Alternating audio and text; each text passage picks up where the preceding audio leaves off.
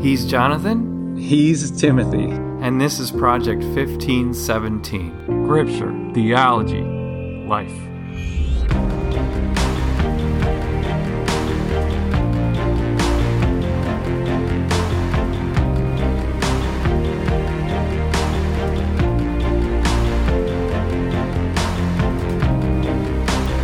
It's time to get more intense and more focused.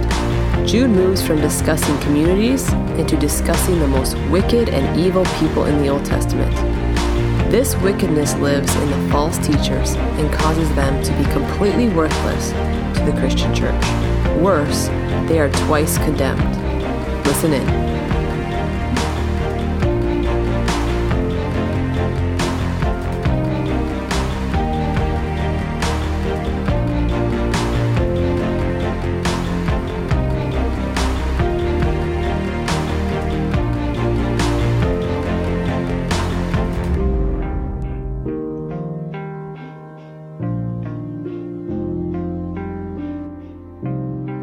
We're going to jump right in here to verse 11, and we're coming into a huge preaching moment here, Timothy, just a huge preaching moment. Now, this has been really heavy stuff, and it's about to get even heavier, at least for the moment, because Jude's going to come out right away here as a prophet, as a preacher, as a servant of Jesus Christ here, and he's going to make a proclamation about these people who act in the way that we've been describing.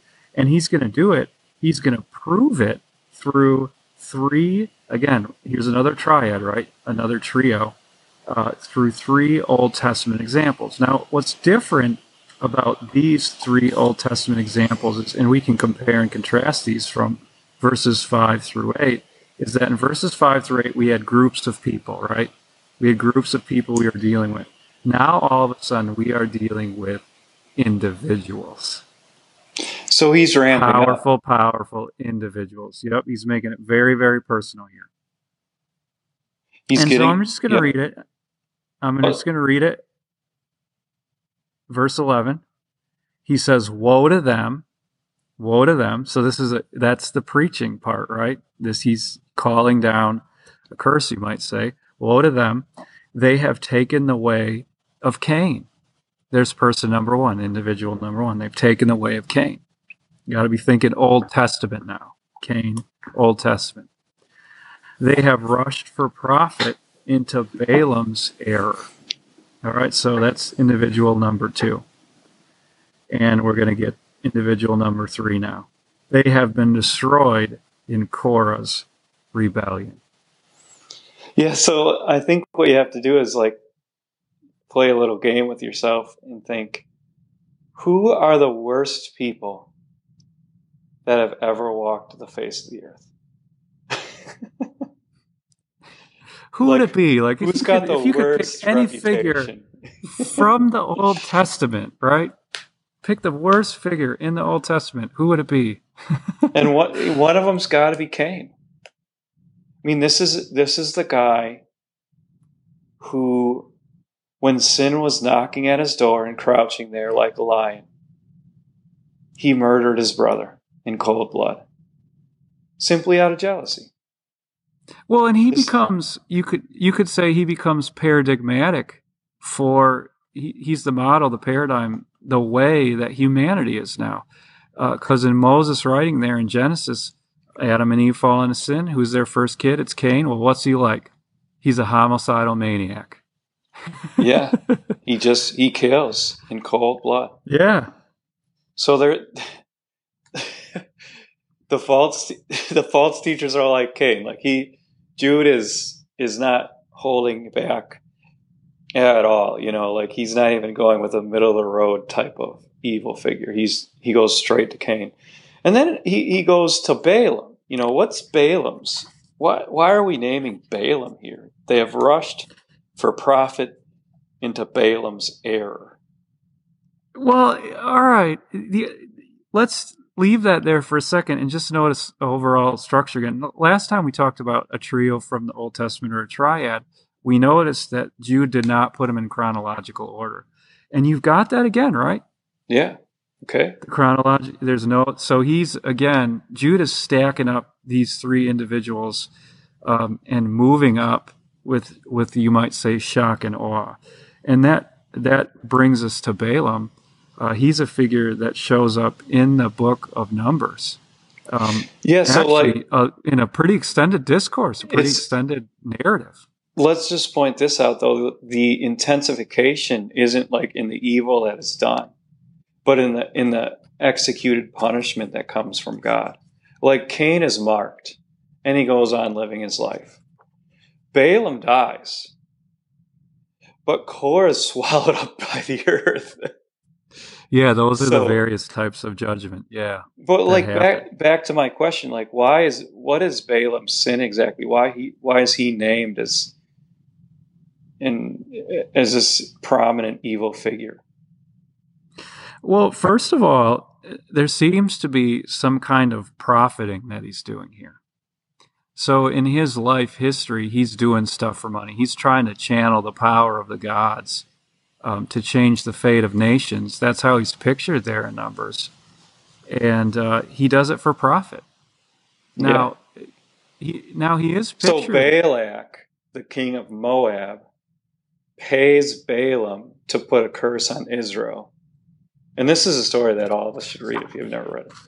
And the Lord won't let Balaam curse the Israelites. He can only bless them. It's kind of a hilarious scene. Well, you got to read about the talking donkey. Yeah, there's the talking donkey.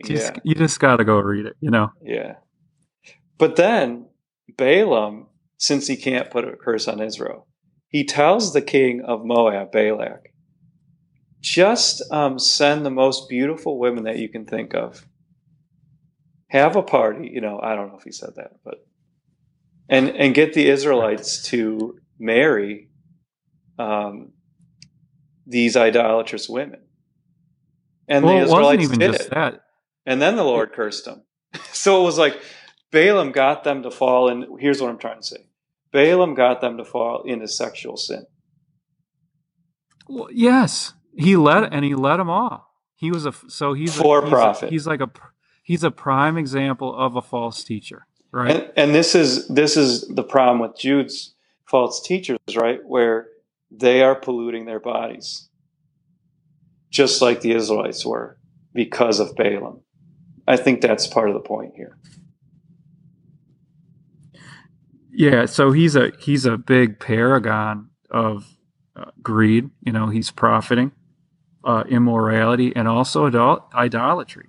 So all three of those things make Balaam a perfect example. Like, ooh, that's a scary false teacher. I shouldn't follow him. That's not going to end well. 24, thousands and thousands of people died as a result of that one. 24,000. And then you got Korah. Then you got the Korah's big one. rebellion. Then you got the big one. That's the big one. So he rebels against Moses, sets himself up as an opposition party, even though the Lord had called Moses to lead the people. And the Lord does something dramatic. So dramatic. The earth opens up and swallows Korah and the main instigators of the rebellion into the heart of the earth. Yeah, into Sheol, right? Into Sheol. Oh, man. I mean, like, it's the most dramatic judgment. Wow. It's right up there with Sodom and Gomorrah. That's right. And just for throwing off authority of a faithful pastor, right? Just a faithful pastor. Moses wasn't picking on him or anything. They threw off Moses' authority. Who are you to preach to us? And God said, I picked him. And so Jude, he uses those three intensifying along the way individuals in the Old Testament, and now he's going to give his commentary. So we've been following this structure. These people, he says. And he's going to give 6 sort of characteristics of the false teachers now. This is verses 12 to 13. So here's what he says. These are people These people are blemishes at your love feasts, eating with you without the slightest qualm. Shepherds who feed only themselves. They are clouds without rain, blown along by the wind. Autumn leaves without fruit and uprooted, twice dead. They are wild waves of the sea, foaming up their shame, wandering stars for whom the blackest darkness has been reserved forever. Oof. Stunning, stunning, stunning, stunning illustrations here. Stunning illustrations. I think it's probably worth pointing out at this point that Jude is, we've been kind of marveling at his style for a second. Let's marvel at his style and then take to heart what he's saying. But stylistically, what Jude does is he looks at every facet of the created order, right? Every facet of the created order. You've got something way out in outer space, right? Mm-hmm. Right? You got some wandering stars. You got something in our earthly sky. So you're moving a little bit closer. You got some clouds. You got trees right here on the earth. And so you're getting a little bit closer. And then you also have the oceans that he's dealing with. And so do you see that there? Yeah, it's amazing. It's brilliant, brilliant metaphors here. And on their own, actually, these are good things. Like stars are good. They help you know where you are. Like they help you navigate. Clouds are good. Clouds are good. They bring rain. And fruit trees are good. Fruit trees are good. They're really good. And so are shepherds. And in verse 12, are pastors. Yeah, pastors are good. These are good things, but not like they have the right form, but the wrong function. So you've got shepherds who are supposed to feed the sheep, but they feed only themselves. And you've got clouds that don't bring rain. Wait a second. Let me go back to that shepherd one. Okay. And you're going to point this out as we go along too. But they do the exact opposite of what they're supposed to do. What's a shepherd supposed to do? Feed his sheep. What's he doing here? Feeding only themselves. That's so they take the thing to do. It's a sick thing to do. It's, in fact, you're not a shepherd at all then. So, okay. So shepherds only feed themselves. I jumped in there. Go ahead. So you got clouds, and when a cloud would come on land, you're thinking, please rain, God send rain. These clouds don't rain. Well, they don't help the crops. Let's put ourselves in the Middle East for a second, all right? Because in South Carolina, we've been getting a lot of rain. And, if we get rain these days, people are going to look at the clouds and, oh, good, they passed over. We didn't get more rain. We don't need any more rain right now. But if you're in the Middle East, you got to think like you're in the Middle East. And if clouds are coming and you haven't seen rain in a long, long time and it's really, really dry and they promise rain, just think about how disappointing that would be. You're thinking, I'm going to see wildflowers. I'm going to be able to eat some crops here. And then all of a sudden the clouds that promise they're heavy with rain, all of a sudden they just blow out. Come on. And that's sort of the common theme here. You got autumn trees that have no fruit. So it makes me think of that one time Jesus is, he's walking around Jerusalem there, and he comes up to a fig tree and there's no figs, and he curses it. It's so disappointing. Yeah, like whoa. Like if you plant an apple tree and now it's autumn tree, right? You plant an apple tree and then you get to the fall and you're like, come on, where's the apples? I want an apple. It's an apple tree, And then you got the waves and you know how the ocean works. You got this nasty sediment garbage at the bottom, and the waves, when they're wild, they bring it up, and all that sludge, right? Yeah. And then you have these stars, but the stars are no good because they wander. Like they're not fixed points in the sky. Well, if you're out in some you're trying to get from point A to point B on land or on a ship or something like that, you have to be able to set your course by a star that stays solid, right? If it's just wandering around the sky, you're going to stay lost. There are leaders that promise so much, and then they don't do what they promise. I will say this: some commentators wonder, is Jude talking about planets, because planets have this function; they'll be in the sky and they kind of wander frustratingly, and people back then thought they were kind of messed up stars, wandering stars. Probably, I think the best interpretation. I don't know. You can disagree with me, Timothy, but maybe a meteor. Something like that, a shooting star of sorts. It just comes across the sky. And it just, boom, point A to point B, can't count on it, and then it's gone. It's useless. It's not like wishing upon a star. I mean, it's like these are stars that are no good to me as a sailor.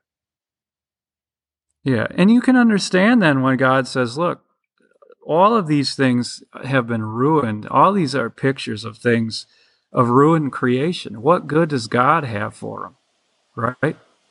It's a ruined creation. And so Jude says, therefore, whom blackest darkness has been reserved forever. And again, there's another picture of what we would call hell. So this complete and utter deprivation, blackest darkness, that's reserved forever. And Jude says that's where this thing is headed. These people are headed. I always think it's interesting. Darkness is this metaphor. Maybe a metaphor. Maybe it really will be dark in hell. I don't know. But the point there is that if you imagine the darkest place that you have ever been, and your eyes are just closed, it's sheer disorientation. It's sheer lostness. It's, I don't know where I am. I don't know where I'm going, and I might fall off a cliff at any moment. And you know what that strikes in your heart is terror, anxiety, fear. And that's why the scriptures talk about darkness in this way and associate it so often with Satan and hell, because it's the opposite of light. It's just sheer and utter lostness. And the stars that are shooting across the sky are no good for guidance. And that's why this is so awful, this sin, because they're leading people to a place that causes despair. There's no North Star. There's no up or down. There's no east or west. There's no way you can orient yourself in your world to any kind of created order, right? I mean, you're just living according to your passions. And it's so scary from a human perspective. You lose your humanity altogether. And that's the threat. To bring us back to verse 12, that's the threat, right? These people are at Christian love feasts. These people. Now, I will mention, we have to talk about that term love feast too, but these people, Jude says, they're blemishes. Now, that's the NIV translation. I think there's actually, the Greek term there is talking about a hidden reef. Yeah, a reef, or, right. Or if you want to think about the Titanic, like a hidden glacier. Like you hit that thing and down you go, and you don't really realize how dangerous it really is. That's what Jude's saying here. When you have a false teacher like this in the Christian midst, you don't realize what a threat he or she really is at the love feast. Now, what's a love feast?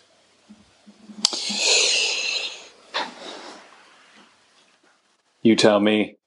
All right. I know that it's hard to pin it down, I think. And I don't know that we necessarily should. I know some people will say, oh, this has got to be the second sacrament. This has got to be the Lord's Supper. I don't know. I'm not sure about that.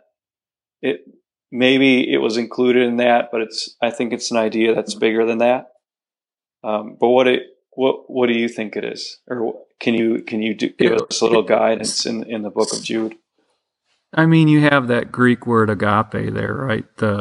That's the root idea here is Christians loving each other, Christians being together and loving each other. And I mean, every Christian is going to think about the highest expression of that, right? Which would be the intimacy of partaking the Lord's body and blood together. And so you go there. I mean, every Christian does. But again, that might not be what this specific expression is getting at. But we think about that. The fellowshipping that you have together is certainly what Jude is getting at. And look, the idea here is this. Here's the idea. Here's the big idea. Is when you have somebody who comes out in a congregation, in a group of people who love each other and love the Lord, and they just tell lies about His word, and that's what we have here. These aren't people who are just keeping their opinions to themselves about things. They're out there and they're saying this is right and wrong, except it isn't right and wrong, right? Mm-hmm. And those are the people who destroy true love. Because true love is respecting each other, respecting each other's souls, respecting each other's bodies, valuing each other's bodies and souls. And these people are just chucking that out the window. So it's destroying true love from God. And that's exactly what Jude is talking about here. Thank God for Jesus. That's what I keep thinking. Thank God for Jesus, because when He came down here, He truly respected the human body, so much so that He took one up. Right. And he lived with it, and He died with it. And He showed us what it means to respect a human body. And that's that finally He wants to resurrect us in our bodies to live with Him forever. And that's when we'll finally experience the ultimate love feast in light, you might say. In light, I can't wait. The true understanding of everything. And He's the ultimate leader. He's the ultimate leader who's going to bring us to that time and that place. And in the meantime, you got under shepherds, right? You have under shepherds, people who are shepherding other people. And those shepherds, first of all, if you're and Timothy, you and I have to take this to heart. We have to be true under shepherds of Jesus and respect human bodies and respect human souls the way Jesus asks us to, and teach that way. And then if you're a Christian out there, it's important for you, I think this would be Jude's application for you, is to find a true under shepherd of Jesus, somebody who's going to respect authority, Jesus' authority, and respect the human bodies and the human souls that are in His care, and teach the truth. Because those are the people who are going to be clouds with rains, who are going to be shepherds who feed their flocks, who are going to be trees with fruit, who are going to be the sea that's beautiful and calm, who are going to be stars that are really a North Star, to turn all of Jude's metaphors around, right?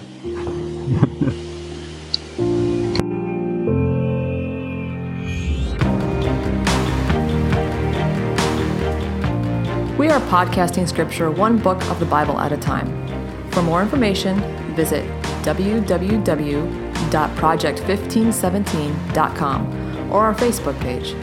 We do invite you to support this ministry by sharing this podcast with family and friends, and by giving us a good review on iTunes. You can also help with the costs of its production by giving a gift on our website. This is Project 1517, Scripture, Theology, Life.